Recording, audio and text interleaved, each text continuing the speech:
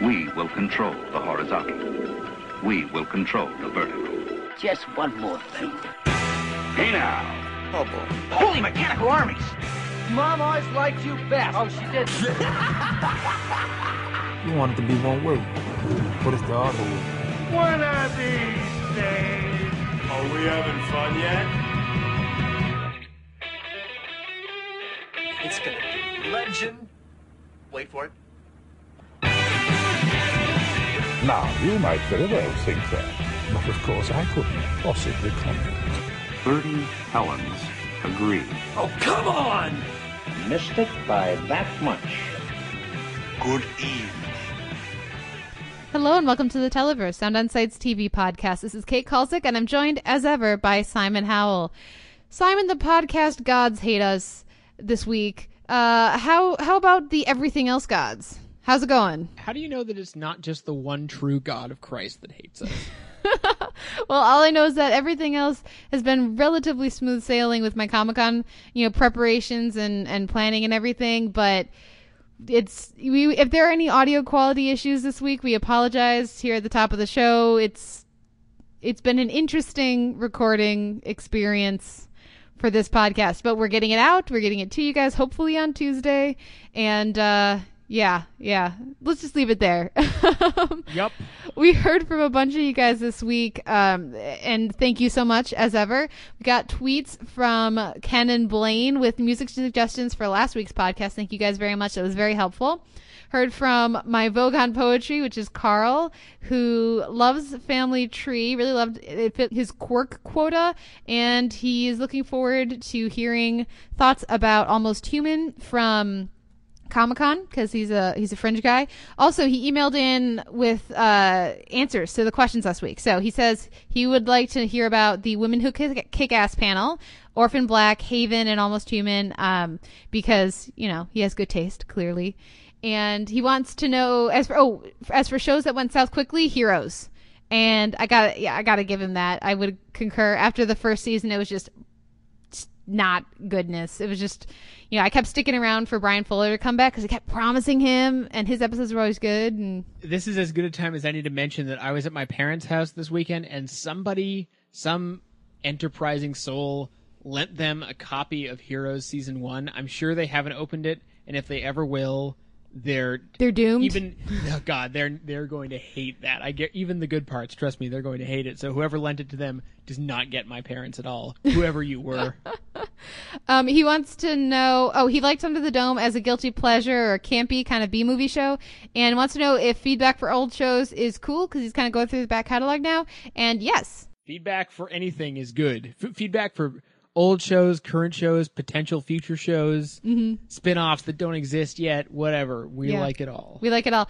He wants to know if we watch shows like Orphan Black, when we watch shows like that, we're trying to figure out the mythology, or we're just kind of riding along. So like shows like Lost, other shows where there's like a mystery or an overarching, kind of conspiracy issue to be solved. That's actually a good question for our DVD shelf this week, which we're going to be talking with Les Chappell from This Was Television and the AV Club about Rubicon. So, do you try to figure out the mythology as you go? Usually I find I'm only thinking about the mythology a lot if the show is boring me. Like if the activity of watching it isn't engaging me enough on a weekly basis, or however often the show airs when it's airing. That usually means that, if I'm really thinking about where is this going, what's the ultimate endpoint, usually that means it's not engaging me all that much on a week-to-week basis, with rare exceptions. But I think a show like we talk about Venture Brothers every week, which, most of the mythology of that show must be going totally over your head, but yes. it's still completely fun and hilarious to watch, even if you don't get it. So I think that, I think if I were watching I didn't watch Under the Dome this week because it was hilariously awful last week. I assume it was the same this week. I didn't hear any different. And I think if I was still watching Under the Dome, I would be constantly thinking, where's the dome coming from? What's the endpoint? Because otherwise I'd be so fixated on why is this show so howlingly awful right now.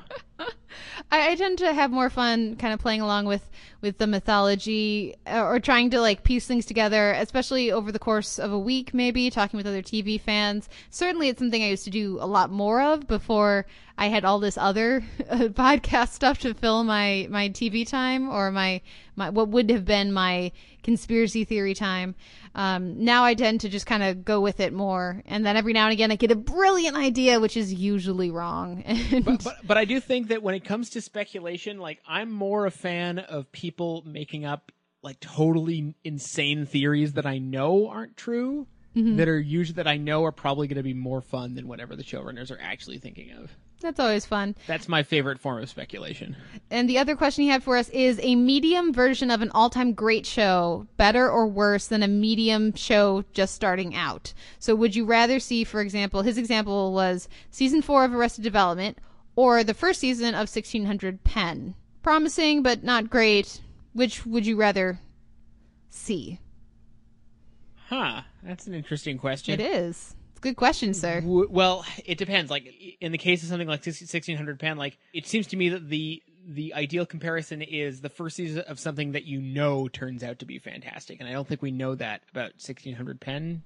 Mm-hmm. Well, it got canceled, so and yeah, we can't. It's not going to have a chance to grow. Yeah. Right. So yeah, are we talking about a show that we know doesn't have a future? Because to me, that there's a big difference between a show that will go forward but hasn't quite found its footing yet, or something like that comes out relatively fully formed, like Rubicon or Terriers or whatever, and then has no future. So it's sort of a cop-out answer, I suppose. But okay, well, let's say it gets an early pickup from HBO or something, totally episode 2 yet? pickup, but it's not there. It's a middling show. Would you rather watch that, or would you rather watch a less good a season of a show that has had greatness before? It's sort of an unfashionable answer, but I think I'm going to go with the faded greatness answer because yeah, me too. At least at that point, I can still take residual pleasure from characters and settings that I have an attachment to, that I've formed over the previous 3 seasons that were awesome, or 2 seasons or 1 season. Whereas new to middling, when it's happening, you don't necessarily know that it's going to get a whole lot better. A lot of shows, that you and I talk about, we think, oh, this has great potential, and then it never lives up to it at all, and that's depressing. Mm-hmm. So over time, you stop having that like giddy childlike hope that, oh, I can't wait till this gets awesome, and then you sort of just graduate to, oh, this will never be awesome, because that's what you get happens. Beaten down. That's adulthood, people. Yeah, I would. It would be a different answer if it was a really good show, promising new shows, like a really promising, new network or cable show. But if it's just a middling show, I usually have a stronger connection with the characters, and so even if the show isn't great, like. Those who listen to our season 4 Arrested Development discussion know I wasn't a huge fan of season 4, and yet certain, elements of that season have become part of my daily vernacular. So even though I wasn't a big fan of it, my affinity for the characters in the world still because then you have it become something that I think I've said at least 5 times a week since I first saw it. Right. Okay, well, good questions. Thank you very much, Carl. Also, we heard from Swedge, who enjoyed our Breaking Bad season 5 discussion. So we talked about that and anti-heroes, specifically Mad Men and Don versus Breaking Bad and Walt. That was a lot of fun. And both of you guys said that you had left us iTunes reviews, and thank you very much. They haven't seemed to show up yet, unless one of them was one of the reviews that I read about last week, that I read off last week. So if you would check iTunes, sometimes iTunes eats reviews. I know that Keith tried to leave a review for us a couple times before it stuck. So I would say if you want to and you have some time, go ahead and check and make sure that it did go through. And if it did and it's in like a different country or something, please let us know, because we would love to read it and read it out. And thank you again for listening to the show and kind of joining the discussion and all of that. So thank you very much. Talked about Murica with David, Steph, and Tyler, to be continued at Comic-Con. To be continued at Comic-Con. Also talked Comic-Con with Jason, Kyle, David, Steph, Tyler, and Carl. 1 season shows that should be on DVD as opposed to The Cape, which currently is. Shannon votes for Terriers. I went Cupid. Blaine votes for Static Shock. Sir, what 1 season show should be on DVD instead of The Cape? Oh, I have to second the Terriers vote, because it's one of my favorite one-offs. Although Rubicon's a good answer too. Mm-hmm. Did that ever get a DVD release? I don't think so. Not yet, at least. I don't know. If not yet, never. Come on. Amanda posed a very interesting thought. She wants to read the article about the fact that good TV doesn't need to rely on a central romance, and I told her she should just write it because I would like to read that. But you guys had a little discussion of that. That was really, really interesting, I thought. Well, it did make me think, like, out of all my favorite shows ever, how many of them actually have a central romance? Deadwood doesn't. Mm-hmm. Not really. There The are Wire doesn't. significant There are romances but none but central. It's not like you take away that romance and it's a different it's not show. the fulcrum. Like, yeah. The Wire has some romance here and there, but it's not a driving point.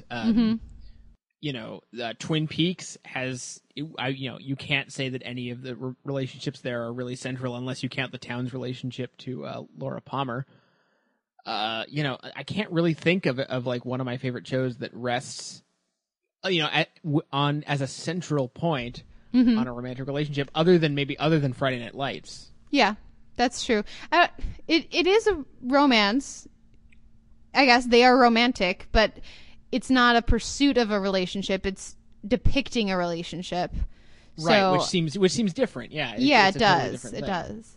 I would say Buffy does have that, but it has it for a few seasons and not for the rest of the show. And it sort of goes from that Buffy Angel central epic romance in season 2 and 3 to being more of just family and friendship in the other seasons. So that's interesting. I think it's a very good point, Amanda, and I still think you should write it up because I would like to read it. Otherwise, eventually I'm going to steal the idea because it's an awesome one. So thank you. Right. Yeah. It's very difficult to think of a show that has a romantic main angle where it isn't basically a huge crutch by the end. I think Pushing Daisies managed it pretty well for 2 seasons. Yep. Who knows if it would have worked beyond that. Mm-hmm. Yeah. It's interesting. Let us know what you think. Randy and Ellen talked a little Ben and Kate. Oh, I'm going to miss that show. And Mario loved the outtake at the end of last week. Oh, man, Mario. There was so much more to go with that one. But God, the previous night we recorded almost the entire segment the previous night with longer descriptions of each one. And it was over an hour long. Yeah, and we weren't even through the whole thing. We were just delirious by the end. We got to the next morning and thought we have to do that over, except not that long.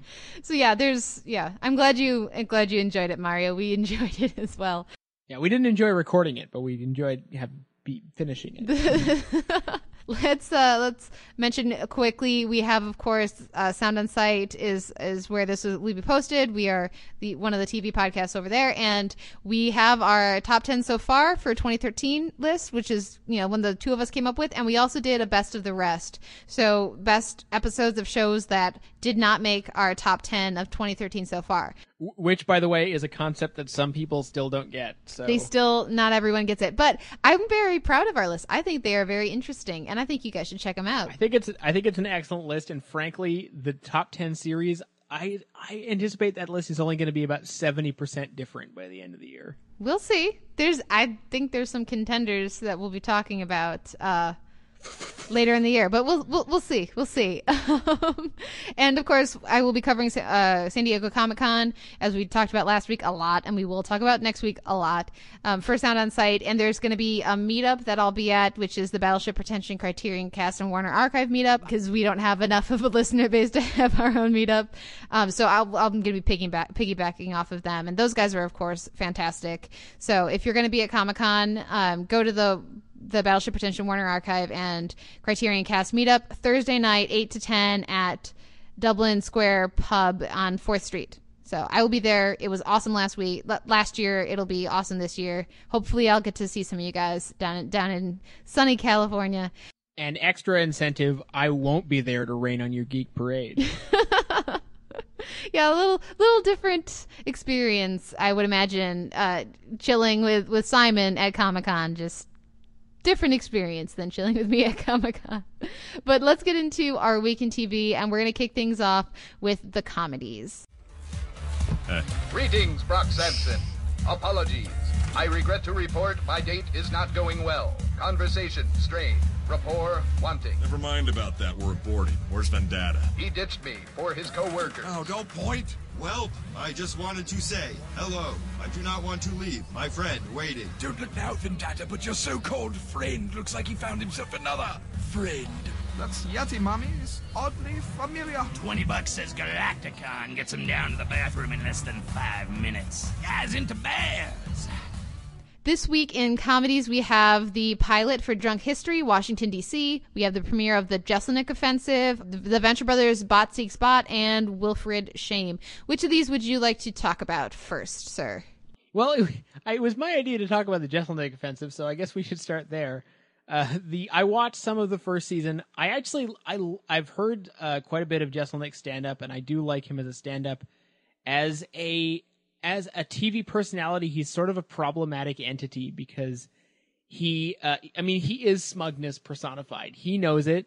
He knows precisely what he's doing. He knows precisely how to get under people's skin, and that's why it's called the Jeselnik Offensive. Everything about the show is precisely designed to provoke a certain effect.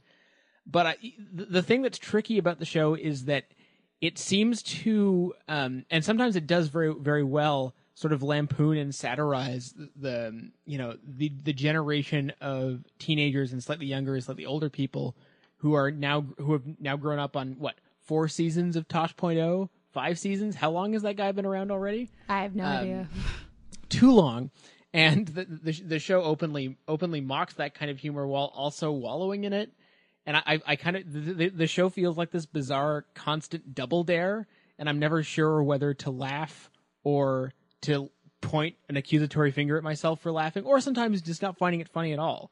So I don't know. I find the show strangely compelling, even though I did think that this second season premiere, despite the appearance of Amy Schumer, who we love, wasn't the show at its best. Yeah, I hadn't seen season 1 at all, and all I knew about Jeselnik was that he's that guy that made a name for himself on roasts, being, the most offensive or the one who will go the furthest. And that's certainly a way to make a name for yourself in comedy. There's a lot of people who have managed to break through sort of to a more mainstream audience in that way. The thing is with, and we've been pleasantly surprised by Inside Amy Schumer and some of the other comedies that they have going on over on Comedy Central right now. The thing is with this one, I just wasn't laughing. I didn't think it was funny, and I just wanted to punch him in his smug face. And I know that isn't the entire point. I know that's, that it's a choice, and it's not, he's playing a character and everything. I completely understand, and it's the desired result.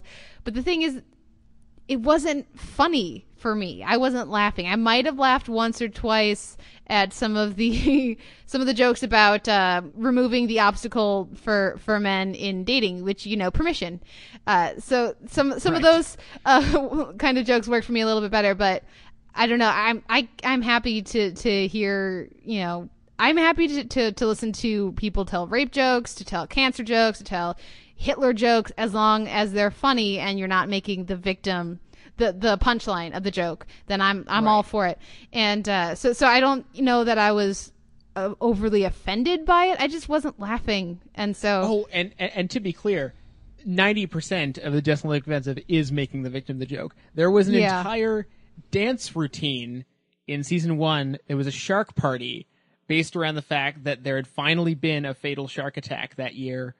There was literally scantily clad women showing up in shark costumes. Everybody had a dance, and at the end of it, the score was revealed to be sharks 1, humans 1 billion, and it was an almost transcendent moment because it was almost impossible to not find it at least amusing, while it was also simultaneously impossible to not find it completely and utterly offensive.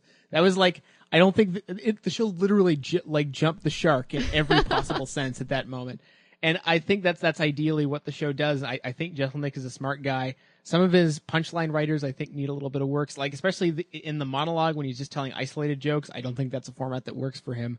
I think the interview skit with the mortician is kind of funny. Mm-hmm. It would be funnier if he wasn't constantly breaking out into chuckles. I think it would work better, sort of more straight faced. Yeah. But I don't know. I have a sick kind of admiration for what he does, because I do think that I think he knows that he's presenting the humor that the Twitter generation deserves, whether or not they take it correctly. I don't know. I admire the show even while I recognize it is horribly flawed. Well, and the other thing is that comedy is incredibly personal and incredibly specific most of the time. The best comedy usually is. And so there are very likely many people who enjoy the show, who think it's incredibly well written and really get a kick out of it every week. It's just not for me. It's not a Kate show. No. I suggested it, and then I watched this premiere and thought, oh God, what have I done? But I will say that you will get the total scope of modern comedy. I do believe this. If you watch this most recent episode of the Jesselyn Lake Offensive, and then go and watch the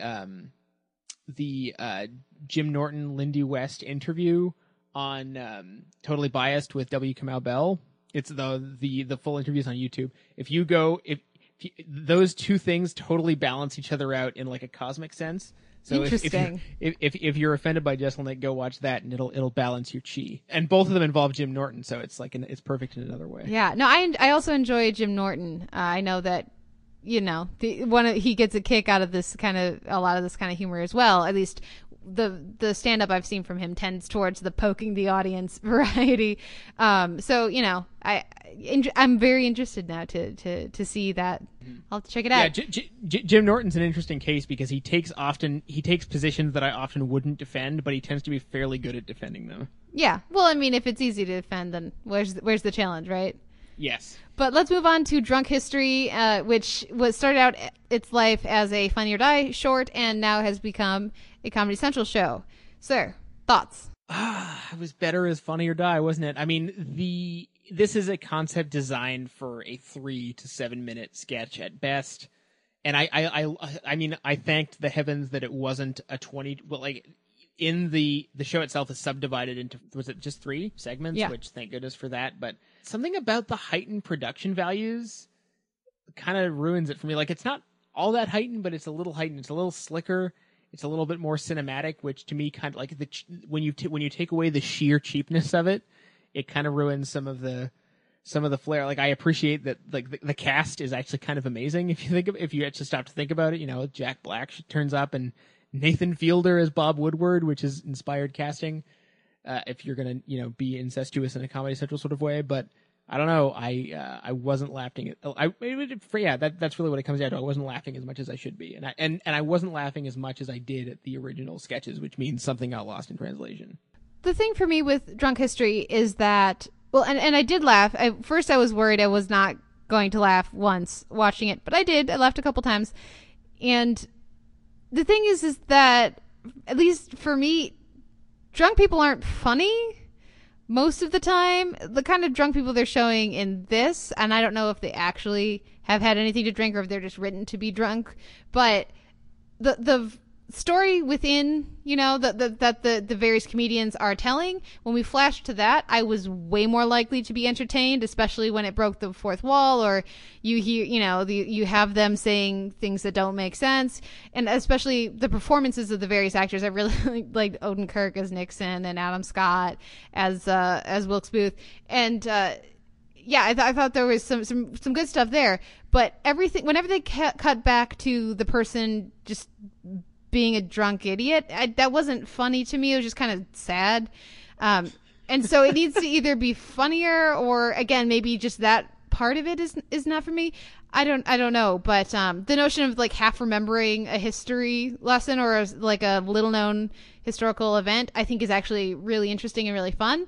But yeah, these all felt too long, and that's part of the added runtime, because then you have 22 minutes for 3 stories, so you have like 7 minutes. I feel like 5 for most of these would have been okay. And I certainly don't need, the guy like crawling around on the floor.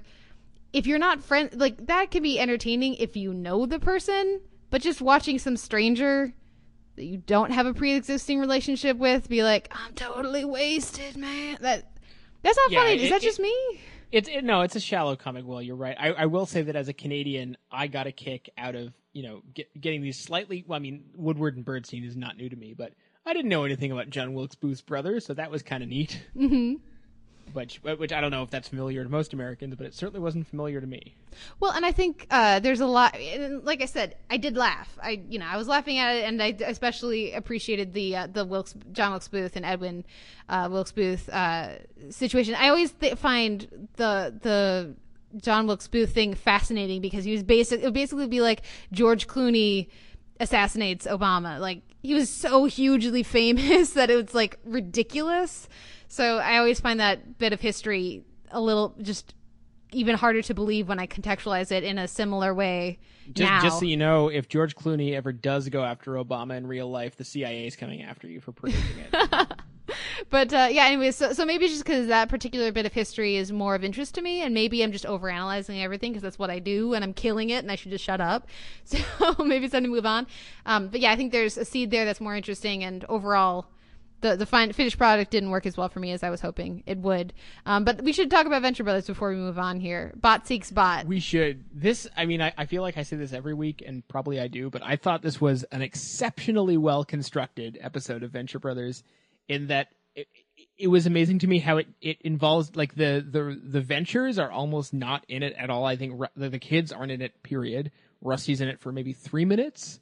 And you're relying almost entirely on second, third, seventh string characters, and it still works. And it's because it happens to be just an exceptionally written farce. I mean, just the gag alone of Rusty and Quizboy just falling into a ventriloquist act was an amazing sight gag, and just having the imagination to come up with that and then animate it in a way that was convincing.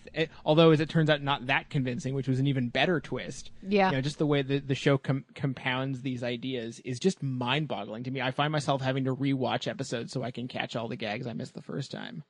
Yeah, it was another very well-written one. And I said at the beginning of the show that there are a couple of, shows that we're going to talk about that are making a strong play for the top 10 at the end of the year, and I think Venture Brothers is one of them. They've just been so incredibly consistent. I don't know what it would knock out of the top 10 for me. That's where it gets tough, but this was another really fun episode, and I'm sure a lot more of it would have worked for me, or I would have laughed even more if I had all the previous seasons of experience with these characters, especially like at the very end. I had no idea who those people are. I was like, I'm sure that's going to be one of those things where Simon says, if you know who these characters are, it's hilarious, and I was laughing anyways. Yeah, so that's okay. That's Phantom Limb. He's the Monarch's girlfriend's ex, who was who was the big bad in like season 2. And anyways, exactly.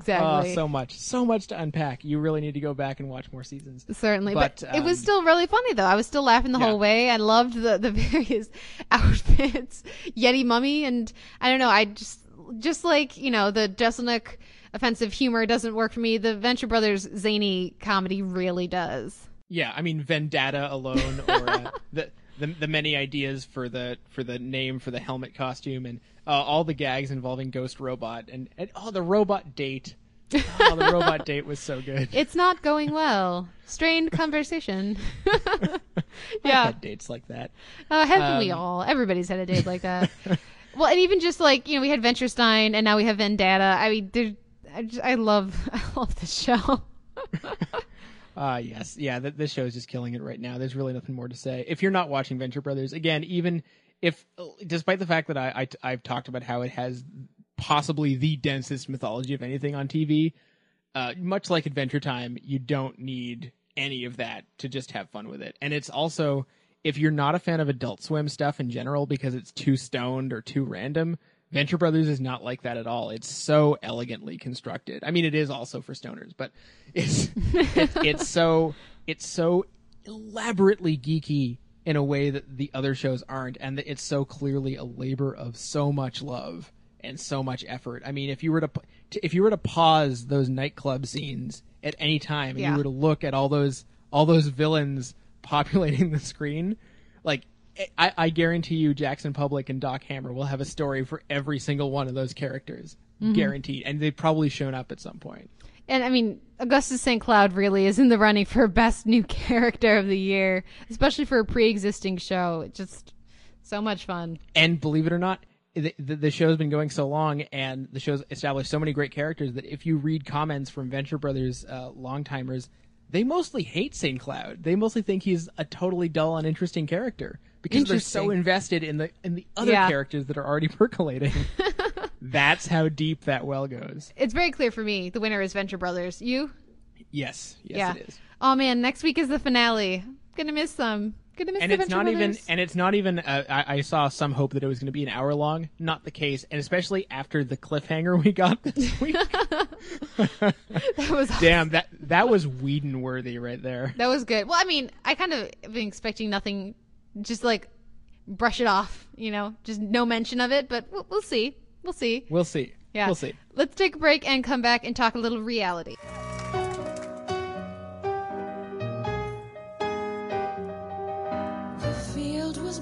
With clover, I saw the finish sign. The path of least resistance led to Hollywood and Vine. I tried to go the distance, but they just keep moving the line.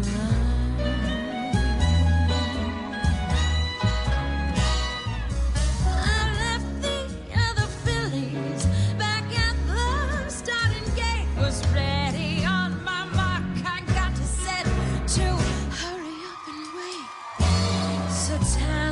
And ambition won me a chance to shine. I aced the big audition, but it's raining on cloud nine. Can't beat the competition, 'cause they just keep moving the line.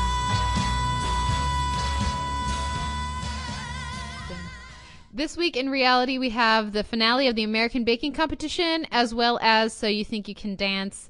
And I think they're at top 16 at this point, I think. So first, the American Baking Competition, because of course you did not watch that one.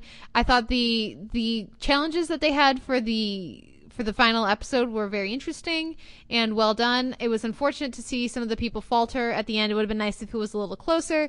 I will say I was watching this again with my sister. We were having all of our baking nerdery. It was a lot of fun, but by the time we got to the very end, we're like, oh God, if he mentions how he's been humbled one more freaking time, if you have to keep talking about how now you're all humble, you're not really humble. And I don't really blame him for that. I blame the producers, like poking him and saying, what have you learned? What have you learned? Talk to the camera and tell us what you've learned, which I'm sure that they do. I always have a hard time, giving anybody too harsh a critique as a person for when they're on a reality show, because that they're under very strange circumstances and that they've probably been spliced together to fit a particular narrative. So that I blame that on the editing more than anything else. But the final challenge looked really interesting and cool. I thought it was nice that they brought all the people back and had the families like they tend to, but it really felt, it was very pleasant. And there's something we talked about earlier in the year, with Bunheads, with Ben and Kate, with some of these other shows, that most of which have been canceled, honestly.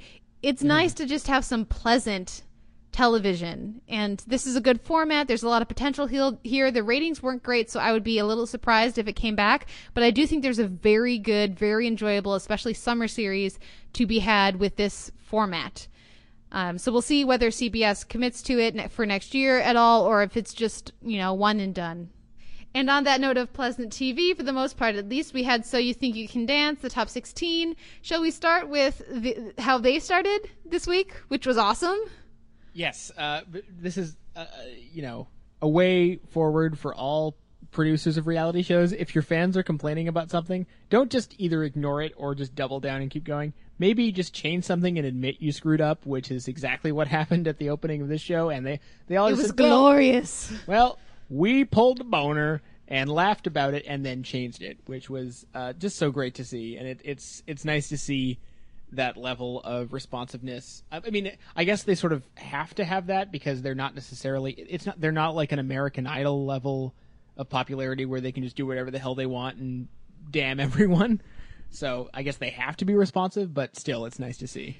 Yeah, definitely. When they started, just the way that they opened, the opening number was cool.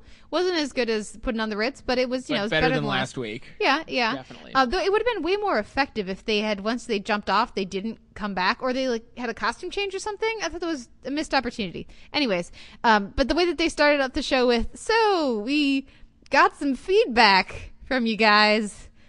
That's just to say, put it lightly, a little bit of feedback, and just to just address it. You know, say we hear you, and it was like every review that I read was just dominated by hate for their structure. So, and there was nothing bitter or mean spirited or in their response at all. They were like, "Map, we listened, we this sucked, we won't do it again." Yeah, definitely, and it's nice to see that flexibility from a show. The other interesting thing, well, there were some really strong routines. I really liked the Broadway number. It was the first actually interesting Broadway number to me. By far the best story. It was one of the highlights of the week and really showed off those two. It's very interesting to watch. Like, that opening number is a Paso Doble, right? And it's danced well, but the thing with Paso is it needs to be into the ground. There needs to be an intense physicality to that. And you compare that performance with the Broadway number when you believe that is a cop. You know, he has enough of a hulking presence, you know, just broad enough shoulders to pull off. Maybe this guy could actually, if there was a situation, handle it, as opposed to the very talented and amazing shape dancers who are just smaller, who still get cast as these other roles. And that was Aaron and Jasmine H, doing the Broadway number? Yes. Who are my favorite couple, definitely. And I think that comes down partially to their physicality. They stand out so much because, not to slight the other dancers, but they just kind of seem more like adults. There's a lot of 19-year-olds in the competition this year. And Jasmine H I believe she's 19 as well. But they're on the lower... so much more mature. End of the age spectrum. Yeah, and that could even just be, again, she's just so much taller, and she's paired with Aaron, right? Yeah. Yeah, and he's older and also a lot taller, so just they have a stronger physical presence. It takes a lot of personality to make up for that, and some of the dancers do, but I thought that Broadway number is really effective. Are there any other numbers that stood out to you? The Matrixy Paso Doble routine was odd. Kind of interesting, although I think Fiction and Amy are probably my second favorite couple, just because they're so damn likable. They are, and they're at least good every week, and I'm really rooting hardcore for them, and the audience seems to like them as well. In general, I'm finding the women almost uniformly stronger than the men, with the exception of Nico, who's great. Yeah, but that takes us to the other thing I wanted to mention for this. They sent the wrong person home, at least based on what we've seen. I do not understand why they're keeping Alexis in this competition. And I really liked her audition, and I like her personality, what we've seen of it. But she has not shown anywhere near the versatility required in this competition. I do not understand why she is still in the competition, why she wasn't cut this week. And she's holding Nico back in a big way. Yeah, I think that, it must come down to, they talk about how they take into account what the choreographers have to say, and maybe I do find it frustrating that they always talk about what the choreographers have to say, but we never actually get any direct input from the choreographers. Yeah, but it can be a bit of a dick move to be like, yeah, this person is a failure. I don't like them for this. No, it's not a pleasant thing to be cut. They can be constructive about it. They can say, this person's great at this. They could stand to work on this. They can find ways to incorporate them that wouldn't be dickish. Yeah, but sometimes it just comes down to personality, and then they don't. I don't know. I see what you're saying. It doesn't bother me, I guess, but I do see what you're saying. Yeah. There are certain people that you can tell that they've decided are really good and should be stars and are sticking around. Yeah. And I feel like Alexis is one of those, but I haven't seen it. Whatever it is, I haven't seen it. Hasn't come through the TV. Maybe they were just sick of having two Jasmines. I don't know. But the other Jasmine was one of my favorites too. I thought she was fantastic in really all of her routines this year. So that was Jasmine M. Yes, it was a real disappointment. But anyways, I agree. That I would give it to So You Think You Can Dance this week for Reality, because I do very much enjoy that show, as much as I enjoyed American Baking Competition. So let's take a break and come back and talk drama and genre. Thanksgiving's coming twice this year, ladies. Spread the word. Okay. I understand what you have to do. What? I'm not a fighter. Go ahead. I'm a little busy here. Pick up those rags. I'm not going to swing first. Good. Just hit me and get it over with. I said I'm a little busy. I'm not leaving until you do it. You want me to hit you? Yeah. Okay. Get ready. called my food disgusting. You're not getting hazed. You're not getting harassed. You're getting starved to death. You leave Litchfield as a skeleton in a body bag. Pow! Now march your yuppie ass out of my kitchen.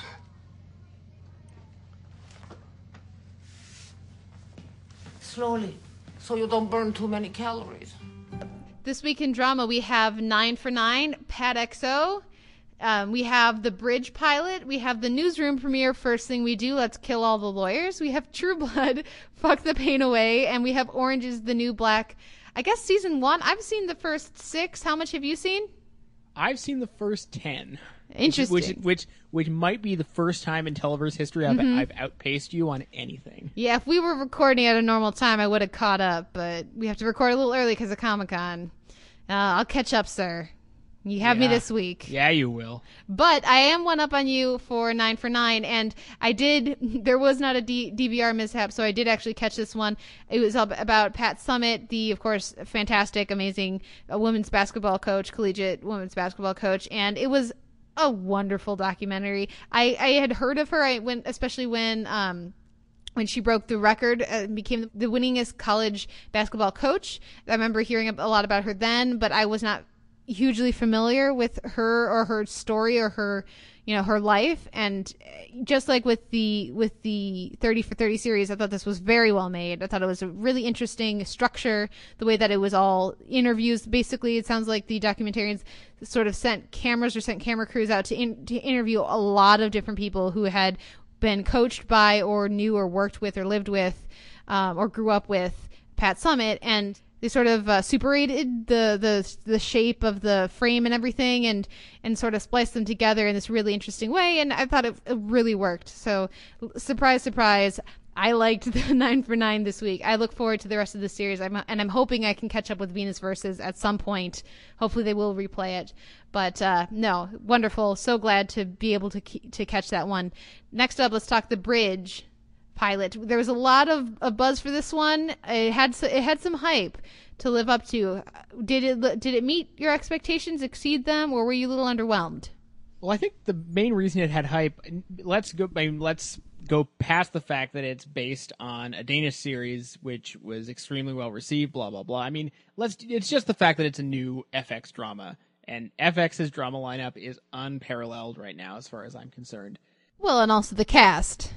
And yes, the cast has a huge pedigree behind it to some degree, but I think that it was not as good, or rather, is not as perfect a pilot as FX dramas tend to get. I mean, The Americans pilot is great, the Justified pilot is spectacular, the Terriers pilot is really good, etc., etc. The Shield pilot is one of the best ever. The Shield pilot is exemplary for sure.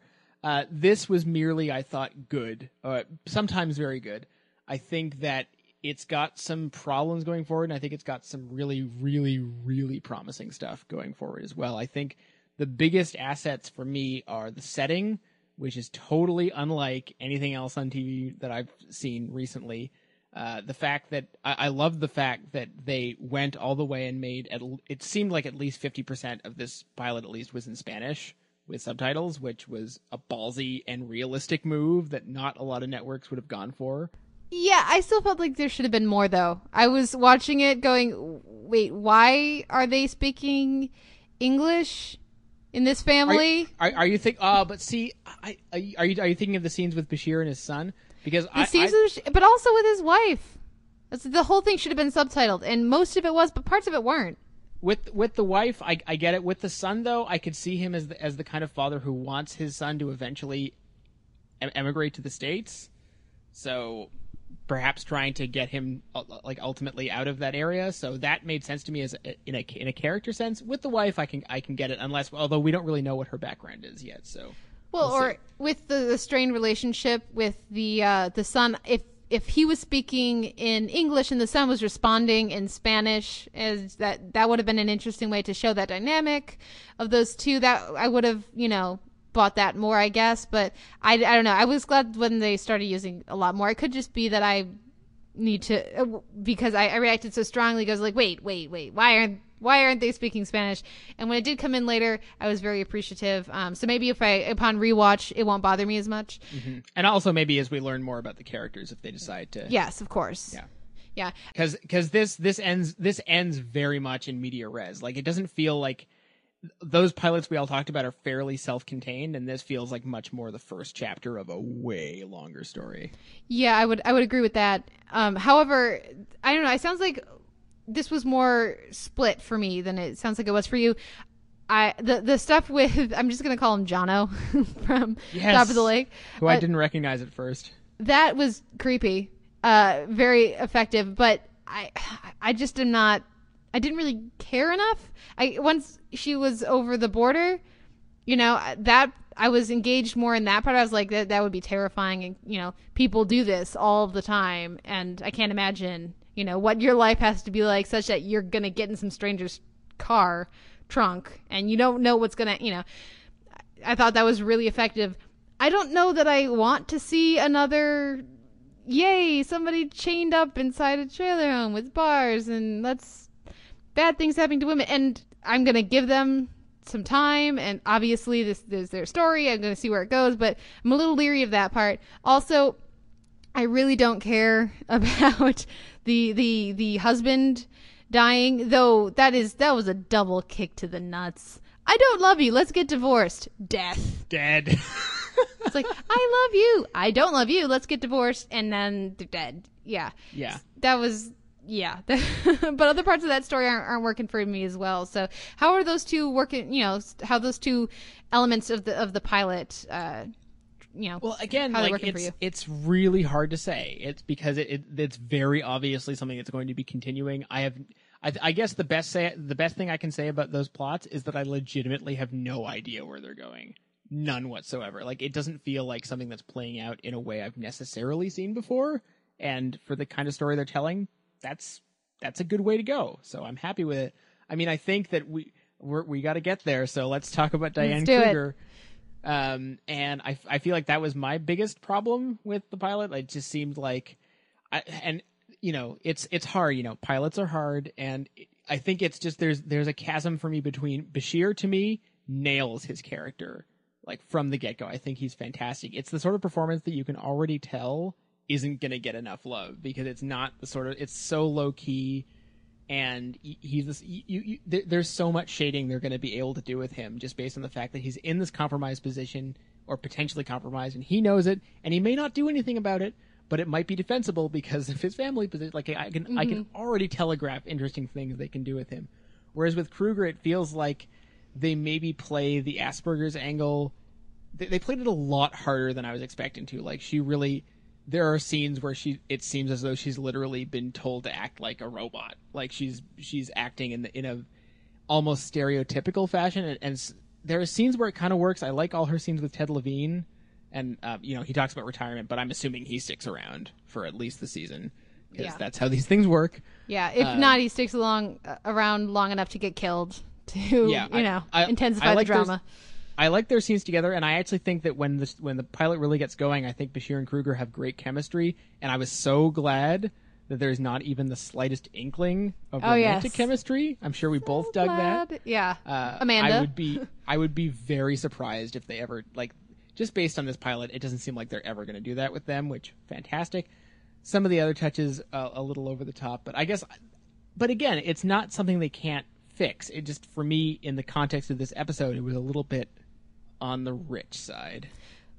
Well, I was a little surprised by Kruger's performance, but just because there was so much talk of, hey, how come they don't tell people that she has Asperger's? They do in this performance. They don't need to say, by the way, in case you hadn't picked up on it, our lead female protagonist is different than other lead female protagonists. I thought that they did a really good job of just, this is who she is. Actually, it didn't always work for me, but I think my issue was less with Kruger's performance and more how the episode used her and showed her. So her first scenes, I really had trouble with that character and that performance. The performance felt not too good. It felt a little too mannered. Well, but later in the episode, it was really working for me. And I don't think the performance changed. I feel like the amount of time the camera lingers on, I like how the camera and how the director are treating the character in the context of everything else that's happening, I think changes over the course of the episode, making her much more palatable and at least feeling much more like an actual realized person later in the episode. I will say that.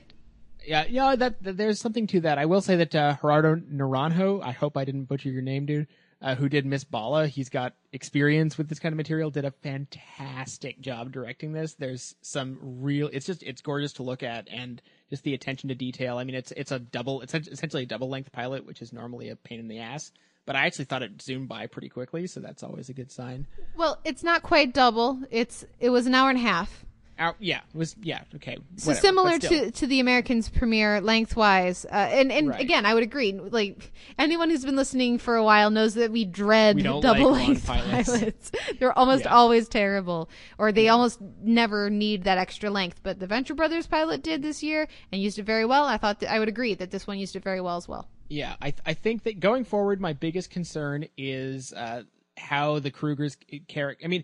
The Kruger character, I think the main reason the early scenes don't work is that I just don't get or buy how someone whose affliction is this severe and who has this much trouble relating to people, especially that scene with the grieving father. I thought that was way over the top. Oh, but I loved the eye contact. She was like staring at his eyes the whole time because she had been reminded about her eye contact. I thought that was hilarious. But still, like, you think, how did this person get this job? Like, I get that Ted Levine's character is looking after her, but still, it seems like a bit much. So I think they have to walk back from that a little in the future. But that's what happens with pilots. I'm very curious to see where this goes. I foresee at least a couple really great episodes. I think my biggest misgiving is just I'm a little bit worried about the technological mastermind villain they're apparently dealing with. Although I am interested in the fact that we have a villain who's apparently not the typical sex-crazed serial killer maniac, but someone more ideologically driven.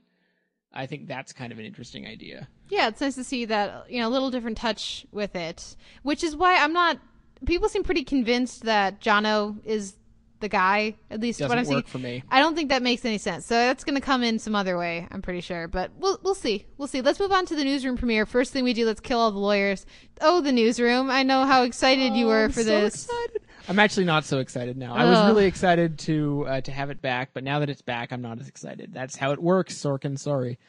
You know what would make the newsroom great would be if Aaron Sorkin could write basic plot outlines for a season or for episodes, maybe write a few zingers here and there, and then let really actually great writers handle the rest of it. Or at least writers who don't feel like handling the material in this way, because I feel like throughout this episode especially, more so than in most of last season, we get glimpses of a show that could be really, really good.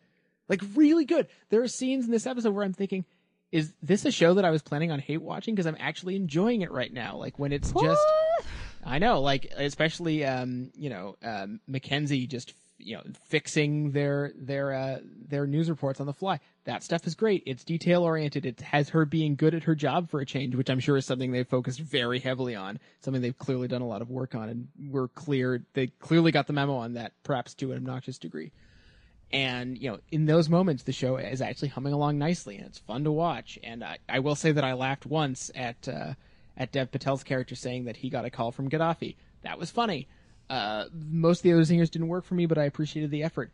But then we get to the Occupy Wall Street stuff. God damn it. What?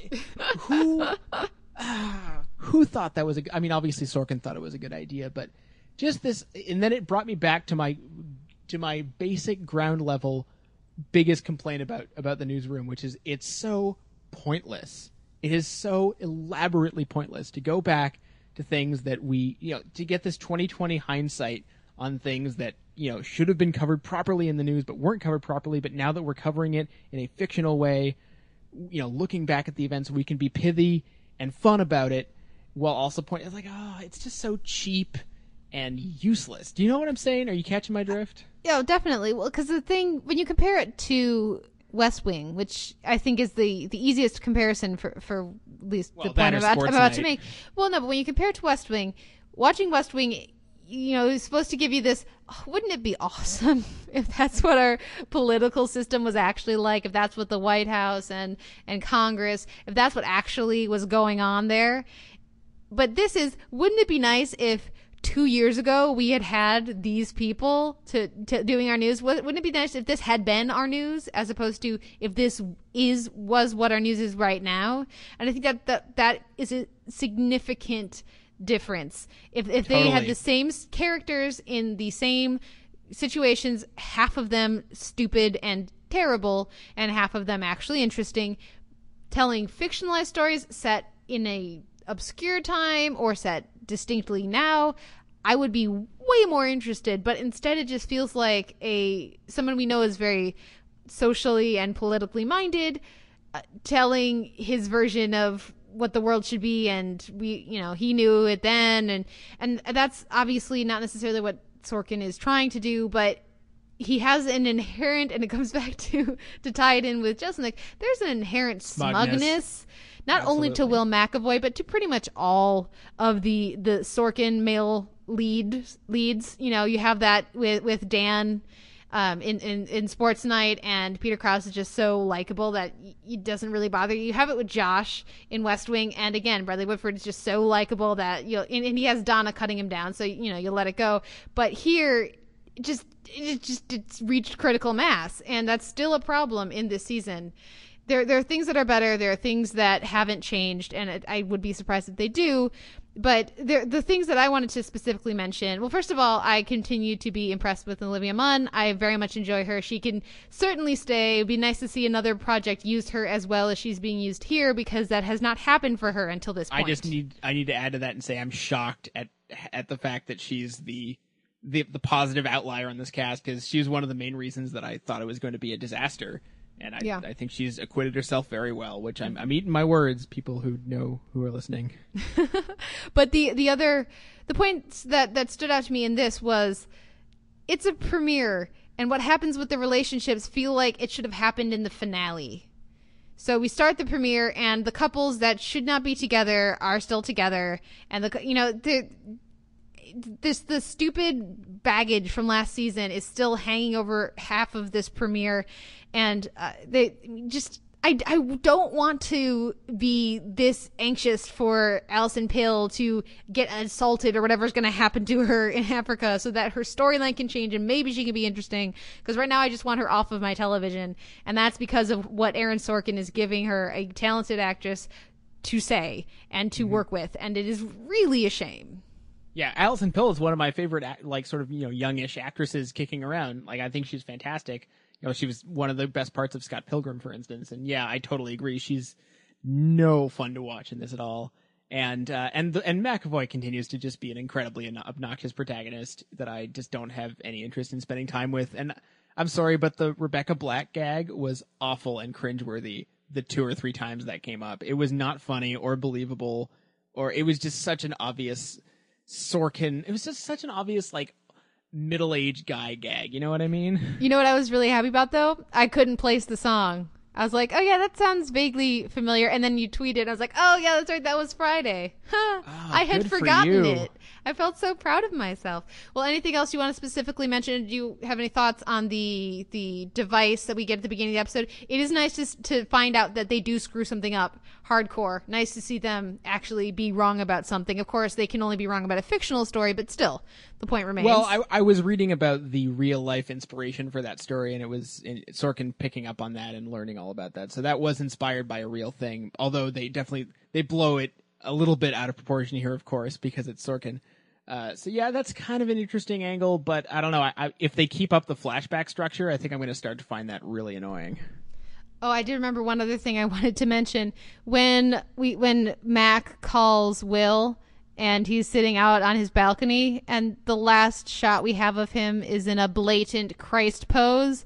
I don't care if your camera is positioned such that we don't actually see the T. We see his 2 arms stretched out. We see his legs propped up straight across on the balcony. I was like, oh my God, you've got to be. That's like that's like cliche, stupid film school 101. Like, I was getting annoyed with blatant Christ imagery when I was in high school watching student films. So the fact that we're, I tweeted, I was like, of course. What did I think? This is Sorkin's The Newsroom, and this is the Sorkin stand-in. Of course he's also a Christ figure in this.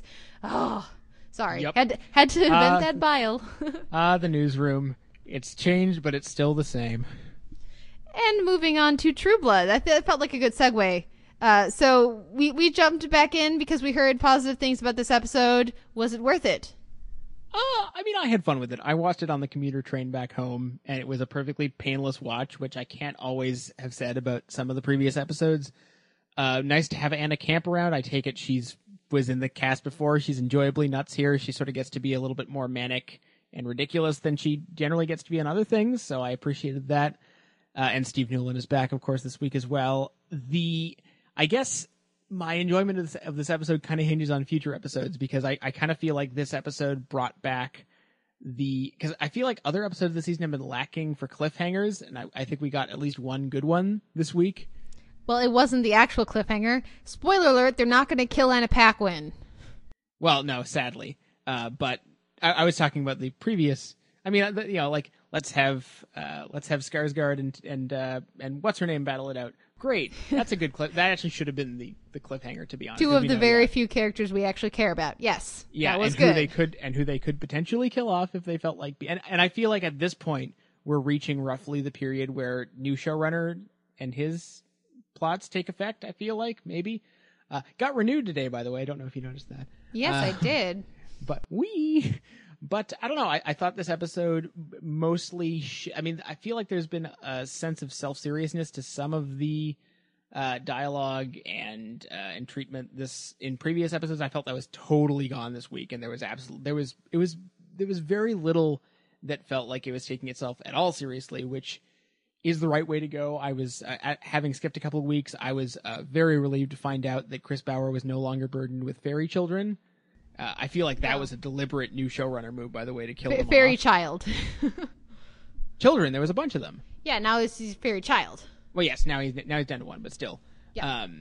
That felt like a deliberate FU to Alan Ball to just totally kill most of them off.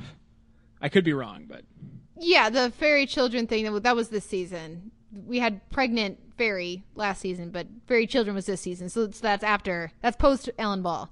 But no, it wasn't. I'm under the impression he was involved in the first few episodes of this season. Nope, I don't think so. Yeah, it was new showrunner and then second new showrunner this season. But who knows what was happening behind the scenes. He was the show creator. I'm sure he was very involved. He's still, I was assuming, an executive producer. Lots of things could happen. Right, but it still feels like insight. It felt like they were going one way with the fairies, and then they just were like, screw it, let's get rid of them. Yeah, and one of the things that this episode really does well, and that clearly the show has been doing better in the past couple episodes, is tying everything together. On that note, again, I'd want to be enjoying Joe Manganiello and Robert Patrick and Smollett. What's her first name? Journey Smollett. Yeah. Journey Smollett. And instead, they're stuck in a completely useless. Should be cut entirely out of the show. This episode would have been much better with all of that lifted out storyline. And so, but I am impressed with the way that they are drawing all the other plot lines together in a way that actually does kind of make sense. And well done there. I'm tired of magically hot Sookie. We have that storyline yet again with Warlow. I'm tired of Lafayette doesn't get to be Lafayette, which we get again this week. There's a lot of storylines that they do keep recycling, but at least they're kind of trying to bring all their characters together in a meaningful and interesting way, such as we get, like you said, with Pam and Eric here. Anna Camp is, like you said, is always great. It's wonderful to have her back. Nice to know why she's going to be at Comic-Con. Clearly, she has a big part to play this season. Ryan Quanten continues to be the MVP of this season. I thought he was hilarious this week, especially his reading of, well, that's good because your last ex was a gay vampire. I laughed out loud at that. Quentin's great, but the thing with Jason that was annoying here was his, oh man, I can't believe I was being all anti-vampire there for a few days. It's like, you made us watch that for like 6 episodes, several episodes last season, several episodes this season. You're like, that was a weird couple of days where I was horribly racist or speciest against vampires. Now I'm on the vampire bandwagon again. It's like, oh my God. Yeah. That felt like a punch to the face. Thank you for watching and investing. We're going to do this. You know we've had some upheaval behind the scenes. We're just going to be totally flagrant about it and move on. Yeah.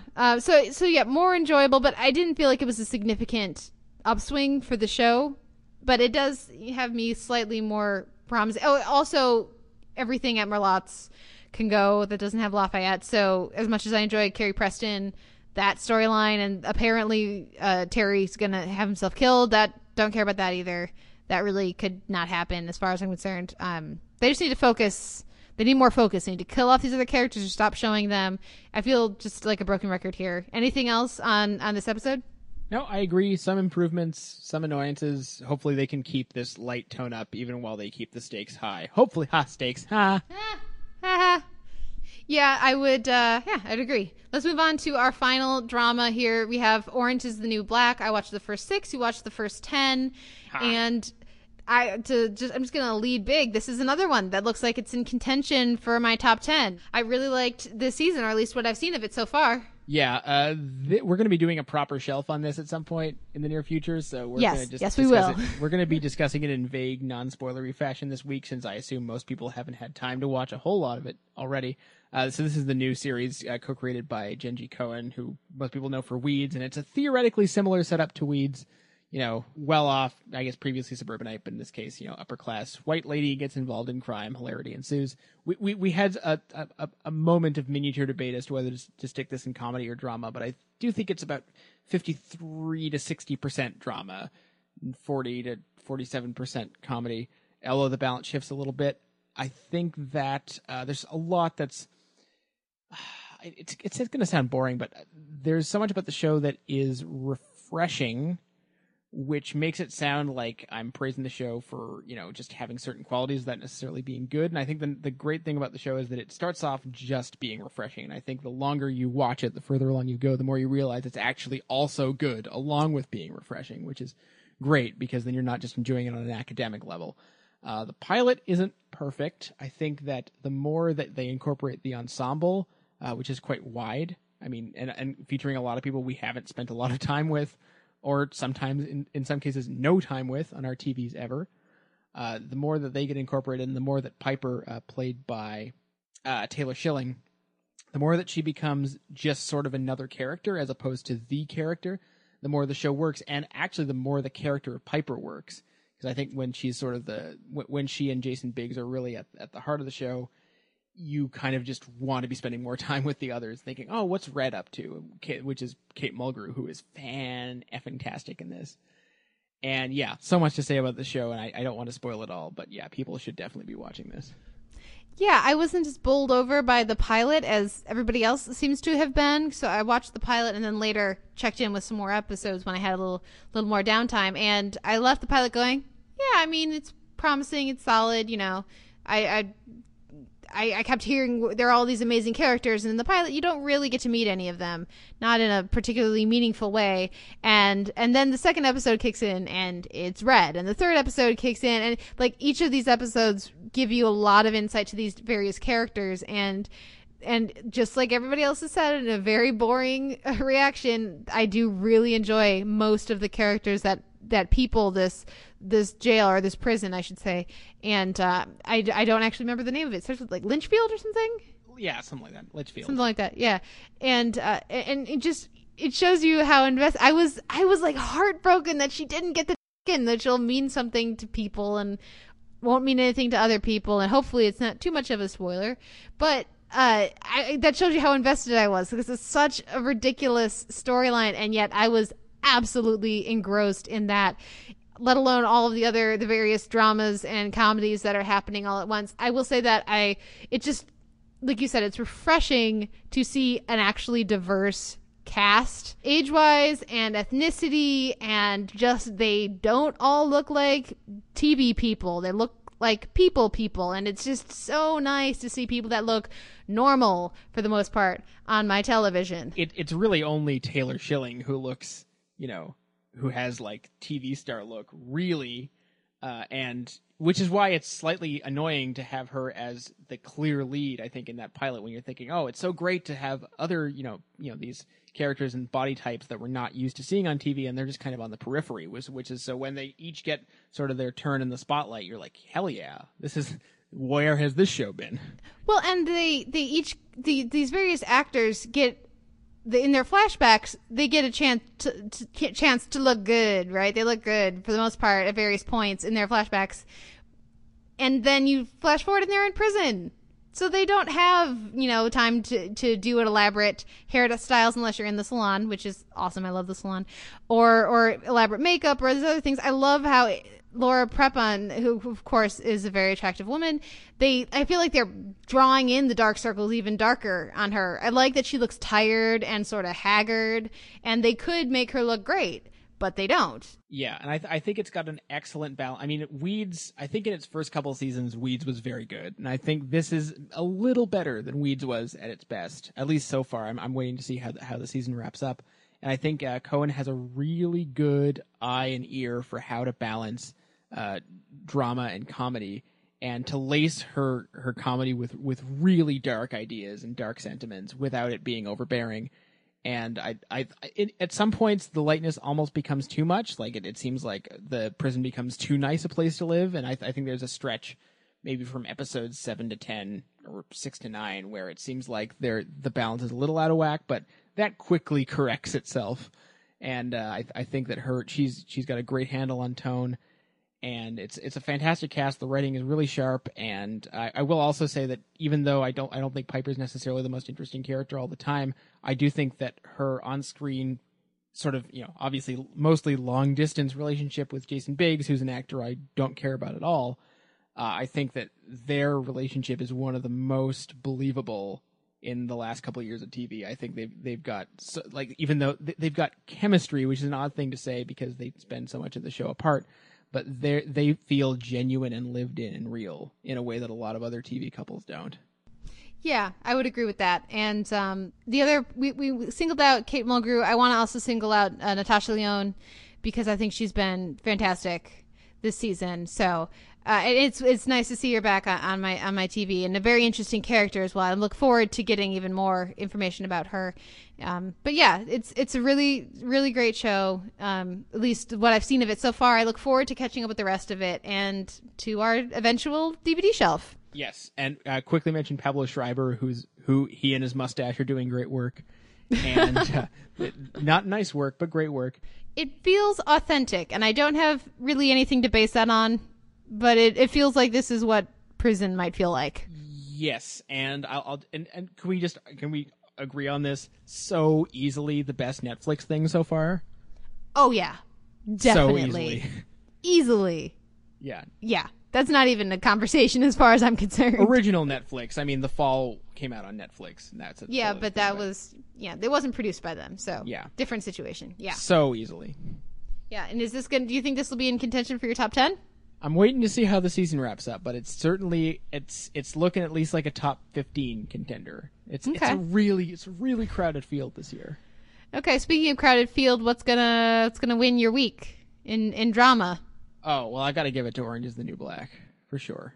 Yeah, I really did. I really enjoyed that 9 for 9 documentary, but I think I do have to give it to Orange. Orange is the New Black. I do think that The Bridge is bound for great things. Like, There's would certainly be shocked. potential. I would be shocked if it didn't do great things this season, just based on various factors as well as FX's pedigree. There are some very smart people working there doing very interesting work, and I think that even if it's not perfect, I think The Bridge is eventually going to get there. We will see. We will report back as we continue with our Week in TV. A few show notes here before we go to our DVD shelf with Les Chappell of This Was Television and the AV Club, talking Rubicon, of course. Our intro and outro music is Sweet Petite by The Bicycles. You can find a post up for this podcast at soundonsight.org, and you can leave us comments there. Let us know what you thought of all the TV from this week, as well as what you're looking forward to for next week. You can reach us by email, theteleverse@gmail.com, or you can like us on Facebook and follow what's going on at Sound On Sight TV there. I should mention I did not put up a Make Kate Watch poll for this week, and I'm not going to put one up for this next week because of Comic-Con crazy. I just don't have time for extra TV. I didn't think I would get more than a couple episodes of Orange is the New Black in, let alone anything else. So when we get back from Comic-Con, there will be a poll, and yes, Mario's Suits will be on it. But for this next week, I'm going to hold off on the poll, and I'll bring it back after Comic-Con has died down. Of course, you can also follow us on Twitter. I am at the Televerse. You are? At Sucker Howl. And we are also in iTunes with an M4A chaptered feed and an MP3 unchaptered feed. And as we said earlier, we do very much appreciate any feedback you can give us there, a rating or a review. It does help other people find the show, as of course would sharing or retweeting or any of that stuff too. So if you enjoy the show, share it with your friends. Maybe they'll like it too. Any final thoughts, sir? What's our question of the week? Well, seeing as Orange is the New Black is doing great things with a women's correctional facility, which is a setting we haven't necessarily seen in our TV screens recently, although True Blood came kind of close this week also. I guess, is there a setting that you feel has been underrepresented that you maybe the sort of, do you work at an interesting job that you think would make for an interesting, workplace setting that you've just never seen represented before? I'd be curious to see if, some ideas I can pilfer for a future pitch, basically. Nice, yeah. Sell us your new pilot, your new Netflix series, so nice. that I can steal it. Well, we're going to take a break now, listen to a clip and some music, and come back with Les Chappell of This Was Television to talk Rubicon. I think I found a pattern. 4-leaf clover. Our 3 branches of government are here: legislative, executive, judicial. What or who does that 4th leaf represent? What's the big picture here? You'll know soon enough. People I answer to are eager for resolution. I've never seen anything like it. Maybe there is no why. There's always a why. You just don't understand it. Someone either didn't expect the pattern to be caught or wasn't afraid if it was. Whose work is this, David? It's mine. You do know they hide and play mute up there. Keeping secrets. That's the hardest thing in this job. Who's they? That thing is them.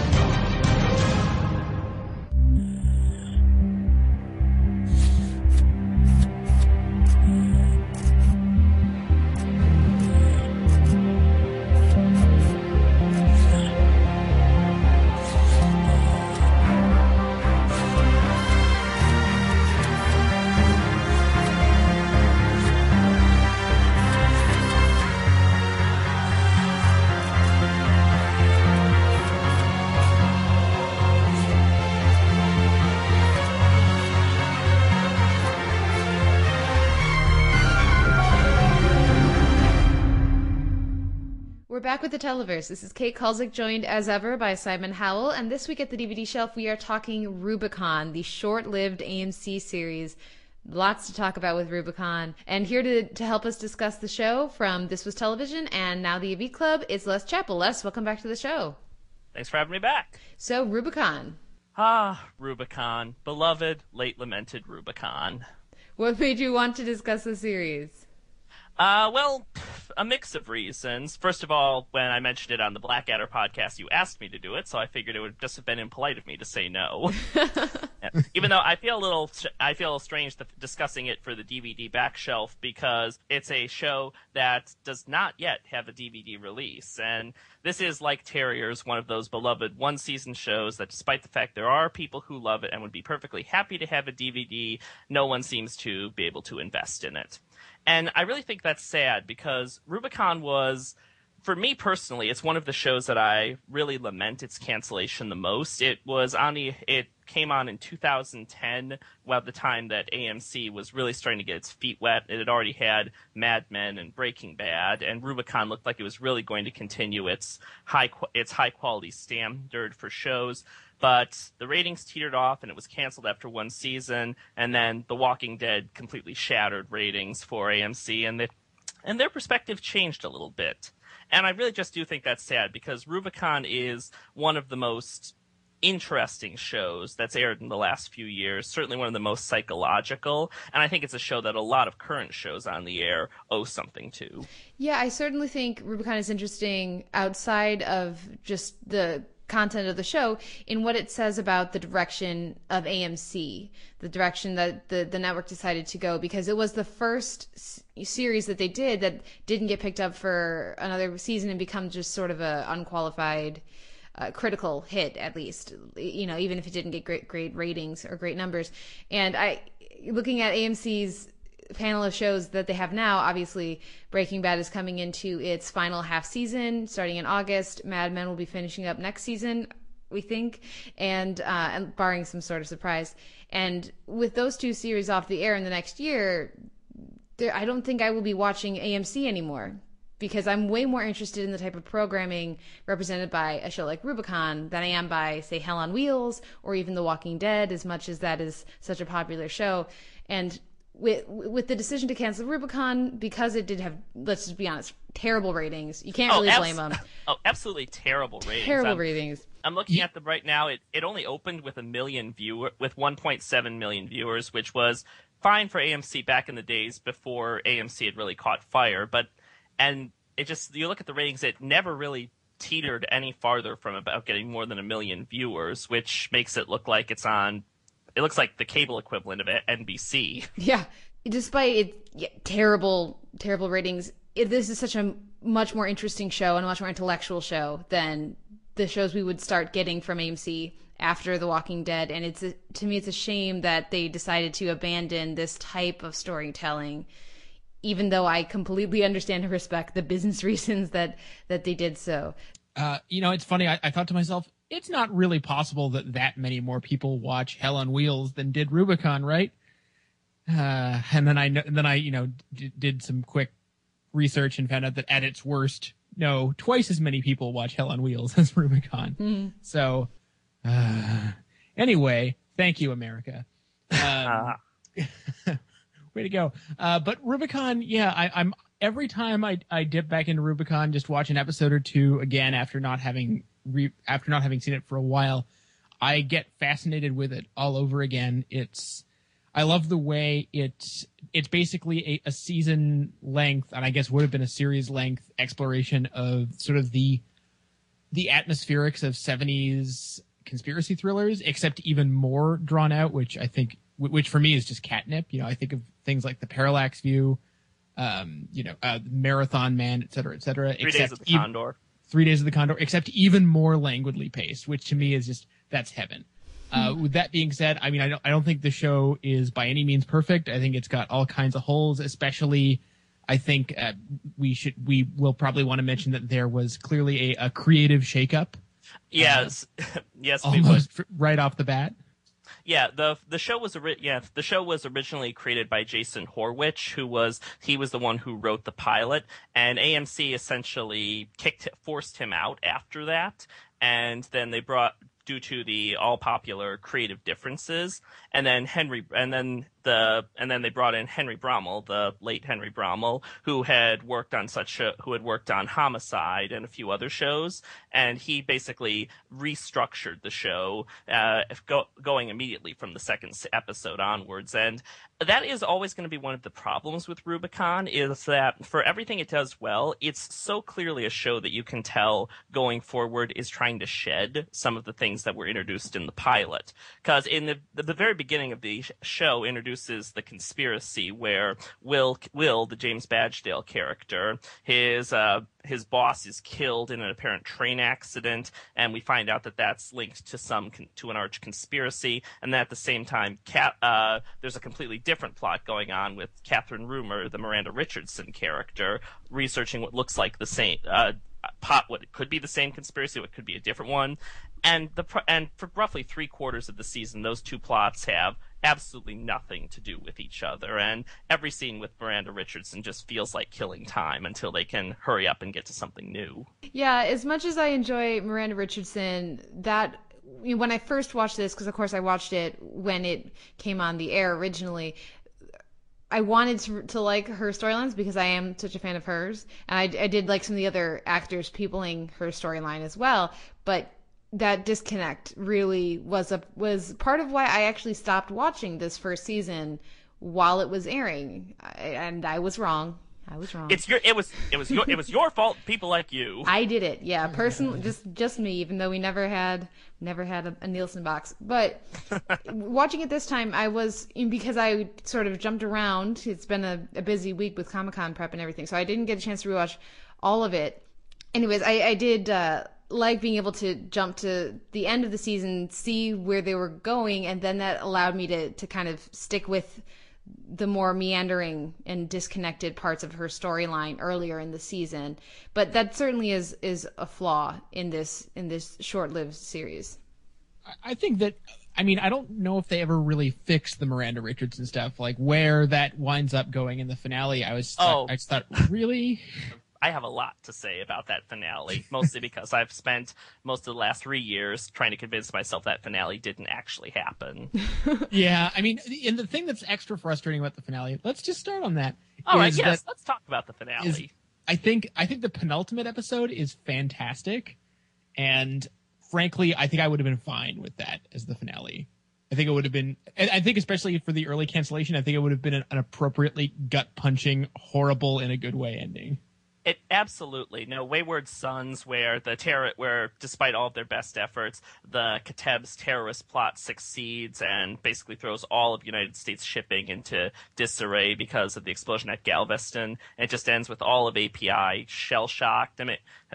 Truxton Spangler just quietly smiling to himself in his office, and then the very last shot is Will sitting there with his head in his hands in his darkened apartment, totally defeated. And just a gorgeous shot, which I didn't realize this at the time, but the episode was directed by Michael Slovis of Breaking Bad fame. It just looked so beautiful and so much about what the show originally came to be about, which is the psychological toll that the world of intelligence takes on the people in it. So that would have been great. The finale, as it stood, was not. And the finale was all the more frustrating because it was I talked praising Henry Brommel for redirecting the show. The finale was written and directed by Brommel, and it was such a colossal misfire. I do think it has some good stuff in it, and this is a good enough segue to get into the supporting cast, who we haven't really talked about. Actually, yes. We haven't talked about at all. Supporting cast and supporting characters, for that matter, because I love all the API employees, from the underlings to the conspiratorial mofos at the top. I love the whole team of Tanya, Grant, Miles, and their individual plot lines and mini plot lines. We actually get, I think, what is one of the most cathartic moments of the whole show, which is Tanya, what happens with Tanya in the finale, which was perfect and logical. And I would like to think that had the show continued, they would have stuck with that decision.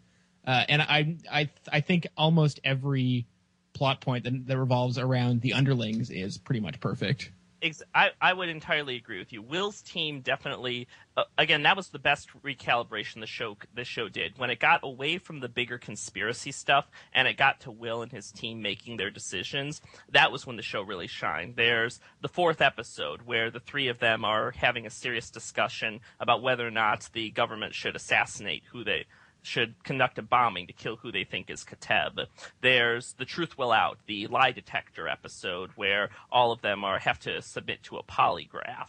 And then there's Miles and Tanya in the next episode have to go oversee an interrogation. There were some just fantastic plots around all of them. Grant being insecure about his job, Miles' destruction of his marriage, Tanya's ongoing substance abuse problems. They were all fantastic, but of course, the real credit on the supporting staff has to go to the superiors with the greatest names ever, Cale Ingram and Truxton Spangler, because they were just they were the best performances on the show. Well, perhaps, but for me, I have a soft spot in my heart for Rubicon, if only because this is the show that introduced me to Dallas Roberts. And yes. I'm sure I had seen him before, but this is the show where I learned his name. And when he popped up on The Good Wife, I was like, oh, that guy's awesome. Yeah, no, it was also great to see him this season on The Walking Dead. Yes, and an unfortunately bungled, at least writing-wise, role for the most part. But you can listen to our thoughts on the Walking Dead podcast about that. But yeah, I do think actually Grant is perhaps the trickiest of those roles because it's such an unlikable character. And I think that performance is really great too. I'm not a huge fan of Tanya, though I think, again, the performance is really good. And I agree, Simon, wholeheartedly, that the way that they ended with her character in the finale was so satisfying, and it was absolutely correct. And I do agree that I really hope they would have stuck with that. And I liked the sort of buddy cop maybe partnership they're setting up for a next season with Will and Miles. But I just wanted to make sure I gave Dallas Roberts some specific love, because I really enjoy that performance and that character. But shall we to Spengler and Ingram? Oh, yes. I have to specifically hone in on Arliss Howard, who is the Jonathan Banks of Rubicon. No question about that. Higher praise could not be given. No, and I mean it in every sense. He's just such a badass. And so in such a low-key way, it's been shocking to watch this season of True Blood and have him as like a cigar-chomping, scenery-chewing villain. I did not recognize him for like 4 episodes. This is just... he's so good in this. I know. What I love about Arliss Howard was just how quietly he played Cale Ingram, and how you could see that this was a guy who, like, he was clearly a badass. As you said, he was a badass. He'd been involved in political assassinations in Beirut in the 1980s. He was Black Ops. But then you have these scenes where he's talking with it, like, he's openly gay, and he's talking with his live-in boyfriend about dinner plans. He has dinner with Donald Bloom, who Spengler's hired to follow Will around, and it's just a quiet, some almost intimate discussion the two of them are having. And then a few episodes later, after Will's killed Bloom, Cale shows up at his apartment, looks around, tells Will to go in the bathroom and close the door. He does so, and then you hear the power tools. Yeah. He was really just one of the more fascinating characters on TV, and certainly in recent years. And yeah, comparing him to Mike from Breaking Bad is a very apt comparison. Yeah, and then there's Michael Christopher as Truxton Spengler, who actually does do the scenery chewing, not Cale Ingram. And it was so, I can't think of a more dispiriting casting choice than when he got that terribly thankless villain role on Smash. Hey, there was a lot of thanks needed for that role. He had to be there for Angelica Houston to throw drinks in his face on every other episode. Yeah, and it got funnier every time, right? I know. It was, you could hear the laugh track. But yeah, he's so good. And I think that's another one of the bits of the finale that actually does work. That last scene, as much as it is slightly ridiculous, I think Christopher sells it. And I think that he was, I mean, I have no idea where they would have gone with that with the second season. It just seems so like innately show exploding. But I do think that, for instance, you mentioned the polygraph episode, which is such a brilliant, I almost think it would have been better to do that earlier on, so that we, perhaps even in the second episode, because it's such a great device for getting to know how every single one of these characters reacts in a crisis. And that's another showcase episode for him. I love the performance and the character. Yeah, no. Yeah, but and also prior to this, I rewatched The Outsider, which is the one where he and Will go to DC. The speech he gives to the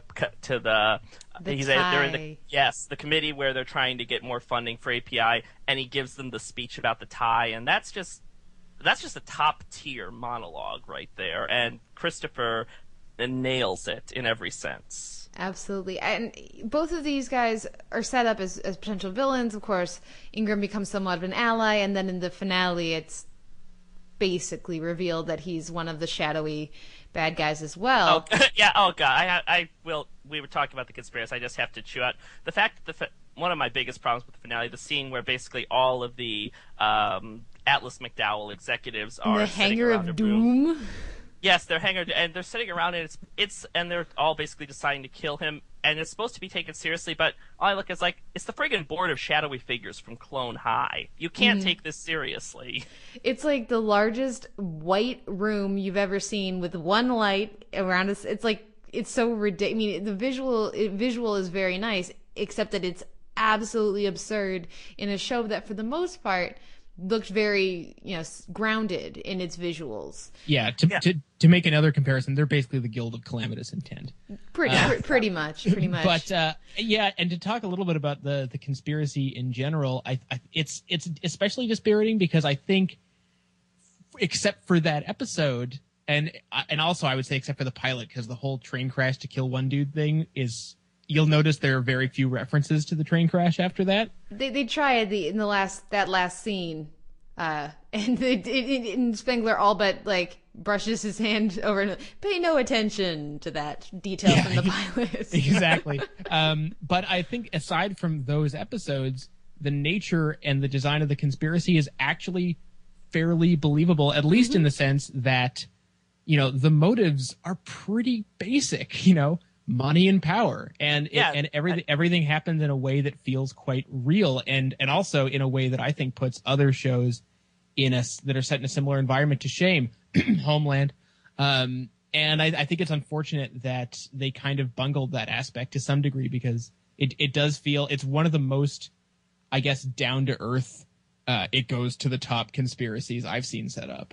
Yeah, I'm a really big fan of Occam's razor when it comes to conspiracies in shows like this, and I love, you know, like even just something like Die Hard too, right? I love when it comes down to something very simple, very relatable, very understandable, as opposed to a labyrinthine, you know, well, you needed to have followed the bad guys for episodes and episodes, that there's some oblique methodology or reasoning, you know, is something that you'll buy. I would absolutely agree, Simon. I really like the way that this conspiracy was handled. Though, for me, it was somewhat of a letdown that I was waiting for him to jump off at the end or something. I don't know what I was expecting them to do, but I saw the end of The Sopranos and didn't think my cable had cut out. I saw the end of this and went back to make sure it hadn't ended early. No, God, I still remember this at the point we didn't know the show had been canceled, but I still remember watching the finale, and after that last scene, my exact response was, "What? That's it? Wait, what?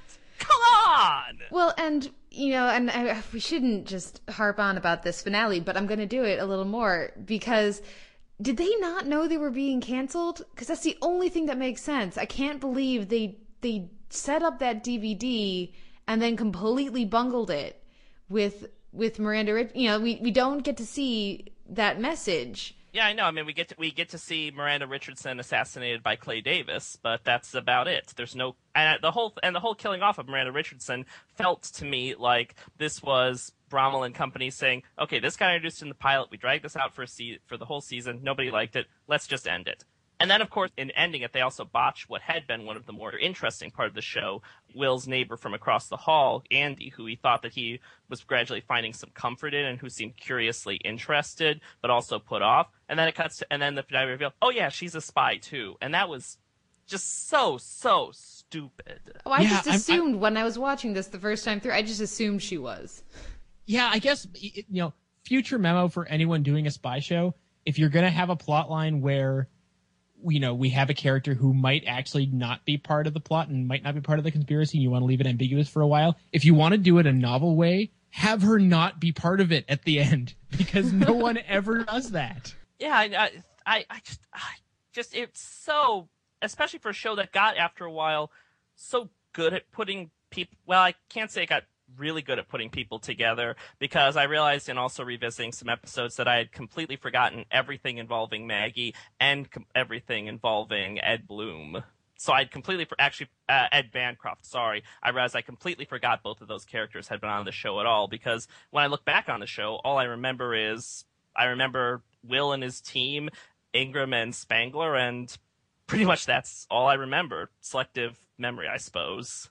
Well, but that's because they stand out, and that's because they're well written, they're well performed, and we talked earlier, you know, in our segment with Mo Ryan, talking about some of the highlights of the year for us, about the pacing, the more deliberate pacing of shows that we've really appreciated this year, and it's nice to go back to Rubicon and see one of the places that became more mainstream.